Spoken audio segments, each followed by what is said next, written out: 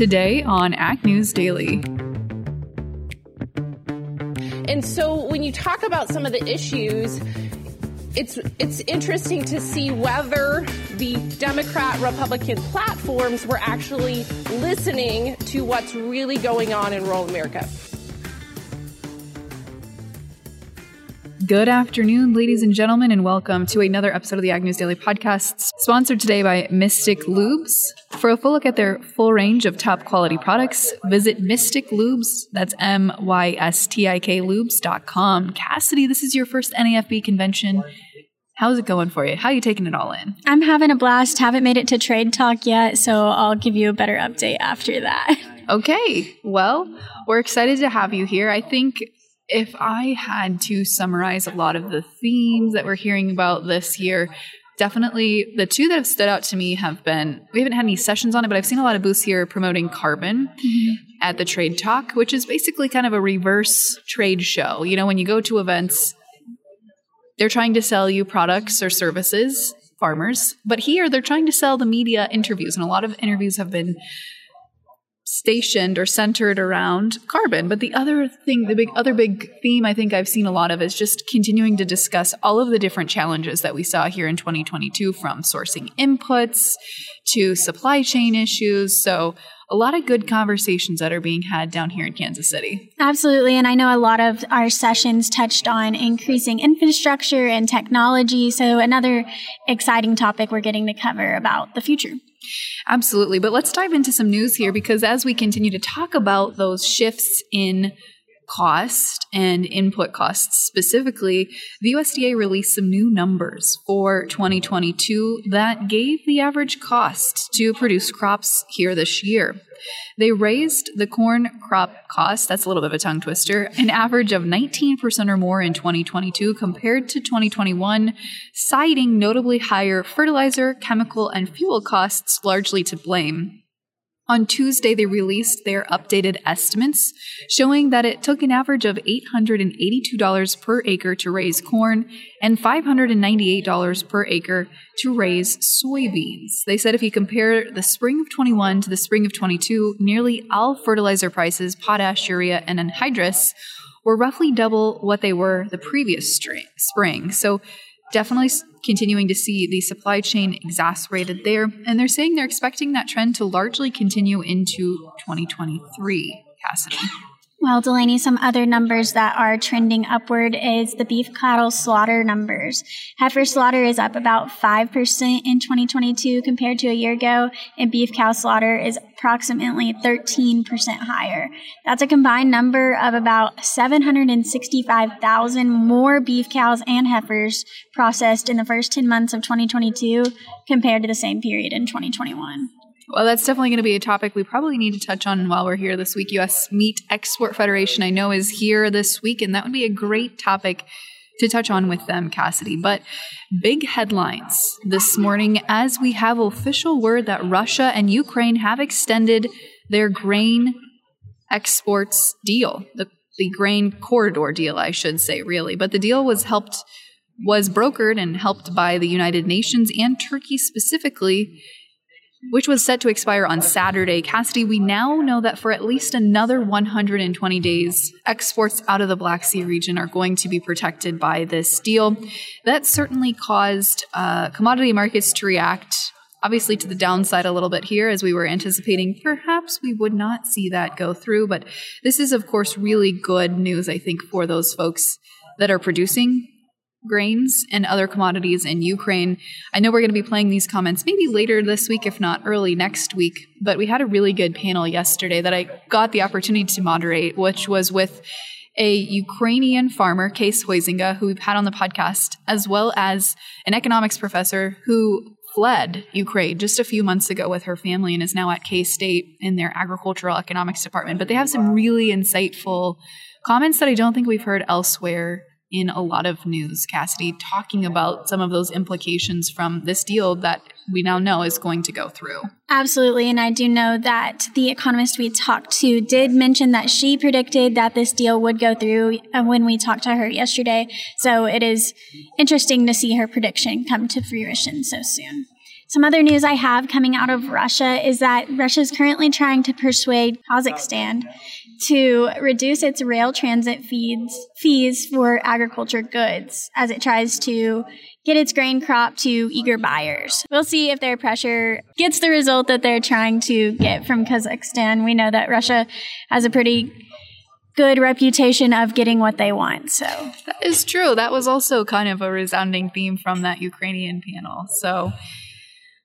But while we switch tracks here, I want to talk carbon for a second. I'm sure this is going to be a question that pops up here in a couple of interviews that we'll gather in Kansas City that you'll be hearing over the next few weeks. But Summit Carbon has paid out more than $200 million to landowners in their anticipation of approving the pipeline. This is just one of 3 companies that has plans to build a carbon dioxide pipeline in Iowa that has paid, as I mentioned there, $200 million to build on their properties. And the company won't get that money back if the plan fails. So that is kind of a big gamble for them. But they said they're really trying to entice landowners and companies to help land easements for them so that their proposed route through Iowa, Nebraska, Minnesota, South Dakota, and North Dakota will hopefully have a little bit easier time getting that pipeline put in place. The plan is to install equipment at more than 30 ethanol facilities to capture that carbon dioxide and then pump it deep into the ground in North Dakota, Cassidy. But that's a big gamble, $200 million. Yeah, it'll be interesting to see what we hear about that in these conversations that we get to share with our listeners later in the coming weeks. Now, some headlines from Minnesota. Not too far from a lot of people that traveled here today are from Minnesota that I've talked to, and they had headlines coming out yesterday morning that the invasive emerald ash borer has now been found in another Minnesota county. It's been found in multiple counties throughout the year, and they are now quarantining Isanti County in hopes to keep it from spreading even more to the southern part of that county. Yeah, that's not a pleasant one to deal with. We've had to deal with that in Iowa a couple of years ago. The emerald ash borer killing a lot of ash trees. Well, it'll be interesting to see how much it continues to spread, as it does say that Minnesota has been struggling with this since 2009. Yes, that does not surprise me one bit, Cassidy. But taking a look here at the headlines, I'm not seeing a ton of other additional big headlines for today, other than as we continue to watch impact in Russia, Ukraine, and of course Poland. In the early hours of November 16th, an oil tanker was struck by an armed drone off the coast of Oman. Strikes like this are not likely to sink a ship, but one or a few hits, definitely a sign that there might be some maritime shipping issues moving forward. So continuing to see Russia, as you mentioned earlier, Cassidy, put pressure on those that they want to do business with or do things for them to do business with, such as lifting sanctions. Absolutely something to always watch. And I'm sure we'll hear even more about Russia, Ukraine as we get more interviews this week, because I know that lots of the companies here have comments to add about the situation there. Talking on another invasive species, the Asian longhorned tick, which was discovered in the U.S. in 2017, seems to be spreading theileria amongst cattle, which is in the same family as malaria. It causes disorientation and pretty much sudden death to these cattle that is not detectable before it's too late. So researchers are looking for how theileria will unfold in the United States and what they can do to help stop the spread.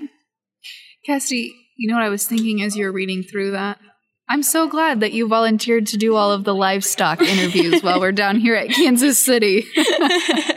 I am very excited to talk to some of our livestock people here and share those conversations with our listeners. Well, I'm going to be focused on trade and policy. Those are more my style, more my speed. Not that I don't know livestock, but I'm going to leave that to you.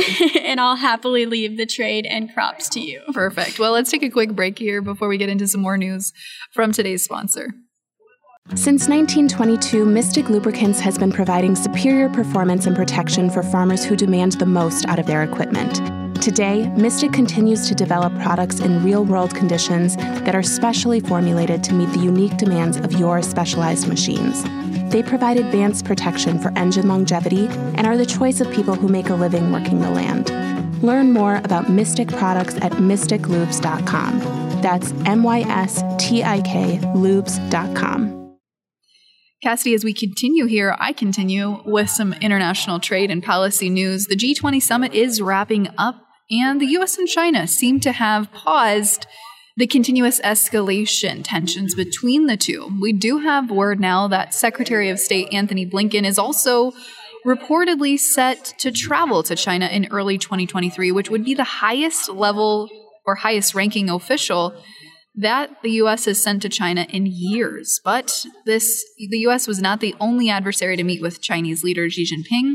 We also saw leaders of Australia, Canada, France, and Spain, as well as South Korea, reach out and had sit-down meetings with him as well. But world's largest economies really also all together expressed their commitment to, quote, calibrate the pace of monetary policy tightening in a data-dependent and clearly communicated manner in order to limit spillover effects on middle-income countries as the global economy continues to face shaky footing and potentially a global recession. Well, Delaney, we have been watching the recession the coming predicted recession in the U.S. closely, so it is something else to watch closely, the global recession and how those meetings come to fruition. Last piece of news I have today comes from the USDA. I feel like I report a lot lately on grants and funding they've announced, but another funding was announced on Tuesday morning of $24 million investment to teach and train farmers and ranchers throughout the nation. So these funds are dedicated to helping them implement activities that focus on managing capital, acquiring and managing land, and learning effective business and farming practices. I know a big theme also here at NAFB has been trying to get more young people involved in the agriculture industry, and it looks like this funding will really help with that. Yeah, that's been a big initiative that the NAFB has put together, especially as we look to the future of, we understand that the average age of farmers is increasingly becoming older, but also those people coming back to agriculture are increasingly becoming less and less. So certainly helpful there to see that the USDA is recognizing that. Cassidy, I think this is probably a comment or two we'll get from some folks on the floor today at Trade Talk, but the Clean Fuels America Alliance on Monday released a statement asking the USDA increase the advanced biofuels share of the fuel market by 1 billion gallons a year to reflect what they're saying is the land rush into renewable diesel production and products. Their recommendation would raise the federal mandate for second-generation biofuels to 7.63 billion gallons in 2024, which is a 36% increase from this year. They said they're seeing a lot of production of renewable diesel products come online, and the capacity is there, but they believe the EPA should also increase the biomass-based diesel volume by 500 gallons and the advanced biofuel by 1 billion gallons each for the next 2 years. The EPA has a November 30th deadline here to announce what the renewable fuel standard looks like for 2023. And so I think we're going to see, especially here today, or a couple weeks out from that deadline, I think we're going to hear some pretty vocal folks on where they think that renewable fuel standard needs to be set for 2023 and beyond. That will be an interesting booth to stop by, the Renewable Fuels Association, to talk to them about that deadline and how they're preparing for it. But I don't have any more news before we hit the floor today. Delaney, are you ready to talk markets? I certainly am, but let's take one more quick break for today's message from our sponsor, Mystic Lubes. Since 1922, Mystic Lubricants has been providing superior performance and protection for farmers who demand the most out of their equipment. Today, Mystic continues to develop products in real-world conditions that are specially formulated to meet the unique demands of your specialized machines. They provide advanced protection for engine longevity and are the choice of people who make a living working the land. Learn more about Mystic products at mysticlubes.com. That's MYSTIK lubes.com. Well, Cassidy, we're recording here about mid-morning, about 10 a.m. here. on this Thursday afternoon, and markets are definitely trading lower here at the midday. December new crop corn is down about 5.5 cents at $6.59 3/4. January soybeans down 14 cents on the morning so far, trading right at that $14.15 mark. Chicago December wheat is down 19 cents on the day at $7.98, while hard red winter wheat is down 18 3/4 cents at $9.36 3/4. As we take a look here to flip into the livestock markets here at the midday, we're certainly seeing some mixed trade here. December live cattle up 22.5 cents at $1.52. January feeders are up $1.82 at $179.30, and lean hogs are trading very mixed today as we're seeing weakness in the December lean hog contract down 47.5 cents on the morning at $85.10. However, you look out to some of the deferreds, February, April, they're trading positive on the morning. So we'll certainly want to get a take on that and what markets have been doing the last couple of days when we chat markets on Monday, Cassidy. But Cassidy, we have had a lot of good conversations. We've listened to a lot of good conversations. Wednesday is really kind of a day where they have a lot of panelists that present on various topics. We're going to chat or listen in specifically here to a conversation about election results and the impact that these results will have on the Farm Bill, but also farm country in 2023 and beyond.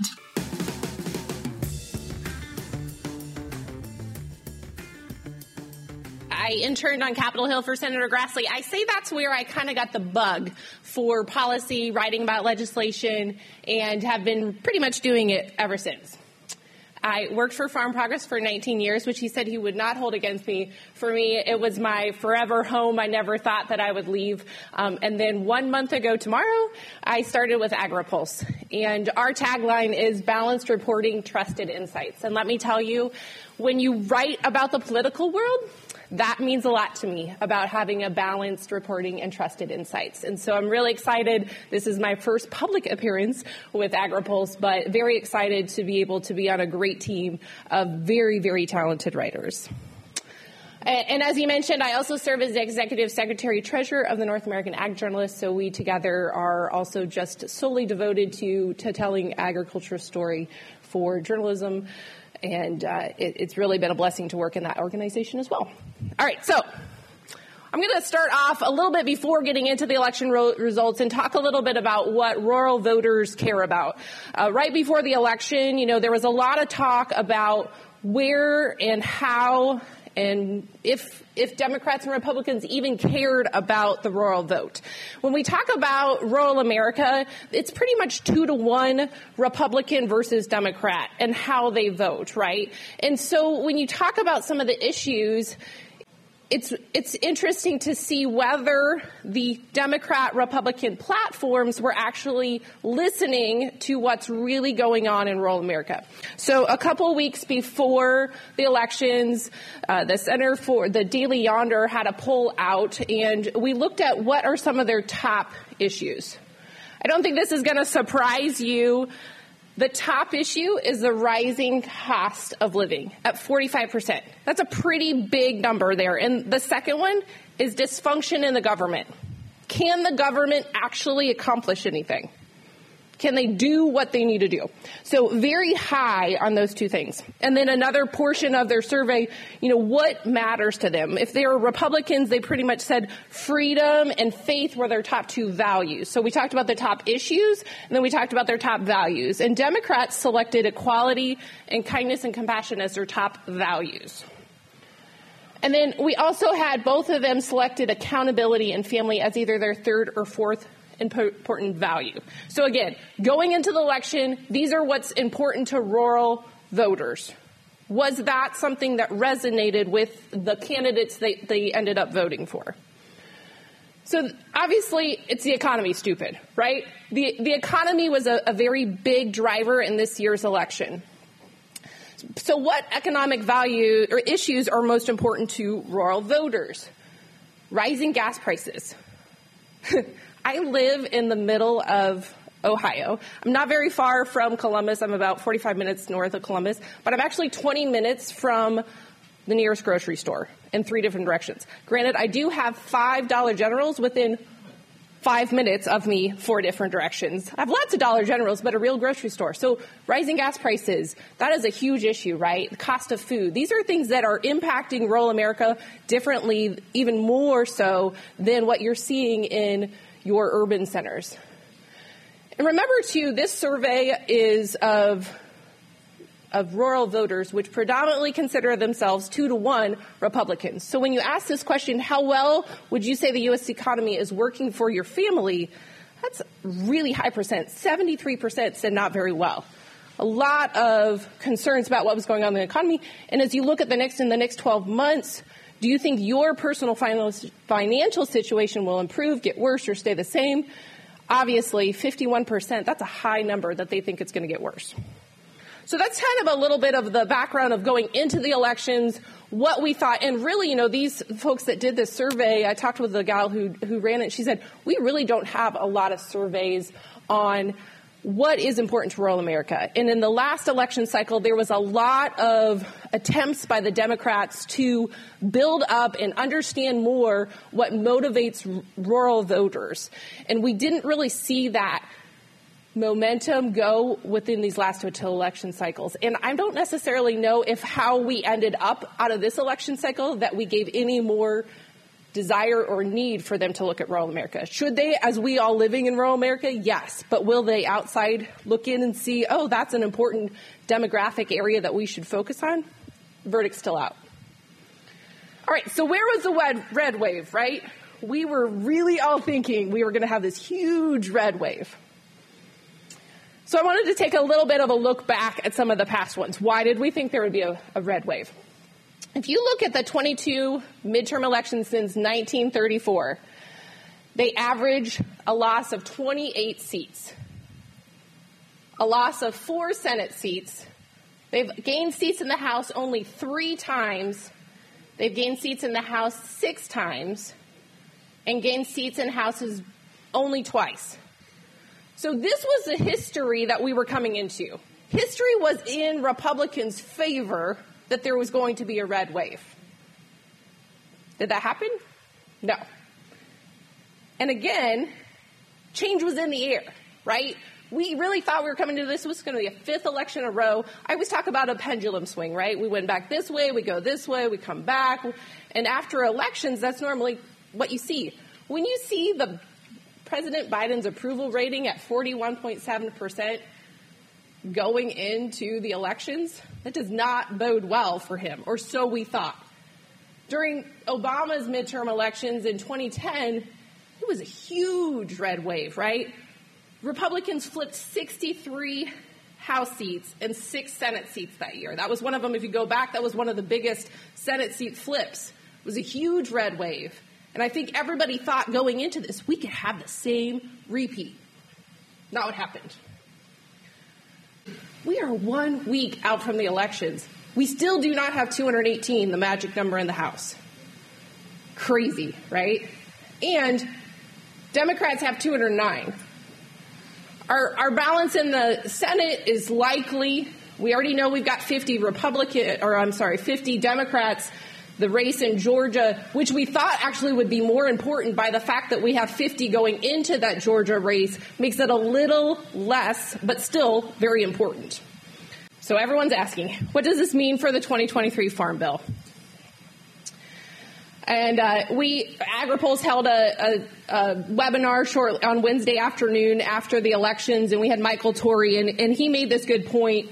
There's going to be a lot of blocking, tackling, and bringing a lot of new faces up to speed. But when new folks come to town, they always have new ideas. So we always have a certain degree of new members. But when you look at what's changed since just the 2018 Farm Bill, this is not even accounting for the current elections because we don't even know how many 435 members are new or not. Since the 2018 Farm Bill, 150 new House members have not participated in a Farm Bill. That's a lot. That's over a third of the members of the House have never voted for a Farm Bill before. 27 out of the 50 House agriculture members have not been part of a Farm Bill. And 7 on the Senate Ag Committee are new to the committee out of the 15 new ag total senators. So we've got an education issue. We've got to let everybody know how the process works, what's important. They've got lots of people whispering in their ears what they want, what they don't want. So we've got a tall order ahead of us on education. And I should also say back to that, too, with fewer and fewer districts truly having an ag representation, it also requires a new level of education as well. So what to watch for in early 23 as we begin the Farm Bill work? House Ag Leader Republican Glenn G.T. Thompson, just yesterday on the sidelines of the House halls, he told Phil Brasher, we're going to have an on-time Farm Bill. He said that to me at the Farm Progress Show. He said it several times this summer. He wants an on-time Farm Bill. But we also know he's been very critical of the House work on Farm Bill hearings. There has not been one bipartisan out in the field Farm Bill hearing for the House side. There's been two for the Senate. Both Stabenow and Bozeman have had one in their districts. There's been a handful of Farm Bill hearings, but none that are bipartisan. Thompson is wanting to have maybe one as soon as the beginning of January in Pennsylvania to get that going, but he's been very critical that there's not been enough input received from the countryside on the Farm Bill. And also, too, there's been a handful of USDA oversight hearings on the House Ag Committee in D.C., but also much fewer than in previous Farm Bills discussions. So AgriPulse held their webinar about the election results. I mentioned I am the Executive Secretary-Treasurer of the North American Ag Journalists. We did a webinar shortly before theirs on Wednesday afternoon with Colin Peterson and Randy Russell to provide our members some insight on this. I moderated that panel. And, House Ag Committee, gosh, I miss Colin doing Farm Bill work, and we're going to miss him this next time around. Because one thing about Colin is he knew the understanding of compromise and crafting together what really needs to be done. And, he really said, I wish they would learn from the lessons of the past and just come together at the beginning, figure out what needs to be done, and everyone march forward in that. That's probably not the process we're going to see, but gosh, wouldn't it be great if we could just all listen to the words of wisdom of Colin Peterson. So what we could see, and I think, it was interesting, if we would have had a 40-member swing on the House GOP side, we could have had a much different path forward on the Farm Bill than likely what we are going to have now, where we don't even have the magic 218 number yet. We're still waiting for that. And so in past years where Republicans have pushed forward a Republican-only bill out of the House, this is actually the narrow margins, again, may give us more of a chance of a pragmatic, better approach on the Farm Bill forward. Because there's so many fractions within the Republican Party, you can't lose anyone. And there's enough Republicans who don't want the Farm Bill or say this is too expensive that it could derail the whole process, I think. And so, keeping those detractors from running it off the rails, I think is going to be really challenging. Yesterday we had Kevin McCarthy, who did get the support for the leadership position, but it's not unanimous, right? And we've got reports that the Senate is wanting to maybe look to not have McConnell at the head of the Republican Party. So the Republicans have a little bit of a come to Jesus that they've got to do here on how they're going to get everybody together and how that path is going to go forward. As I mentioned, Thompson wants a bill out of the House by July. So that's a really short time frame and a lot of work to do to get a bill out of the House by July. That's what he said. We'll take him at his word, and we'll see if that actually comes through. Well, Delaney, having so much fun here at NAFB and very excited to share all of our conversations and sessions with our listeners in the coming weeks. I am as well, Cassidy. We've got really a lot of good conversations coming. I hope we're asking the right questions that farmers and ranchers would ask if they were here in person, but we're excited to bring them our updates from NAFB 2022. Absolutely. But for now, should we let them go? Let's let them go.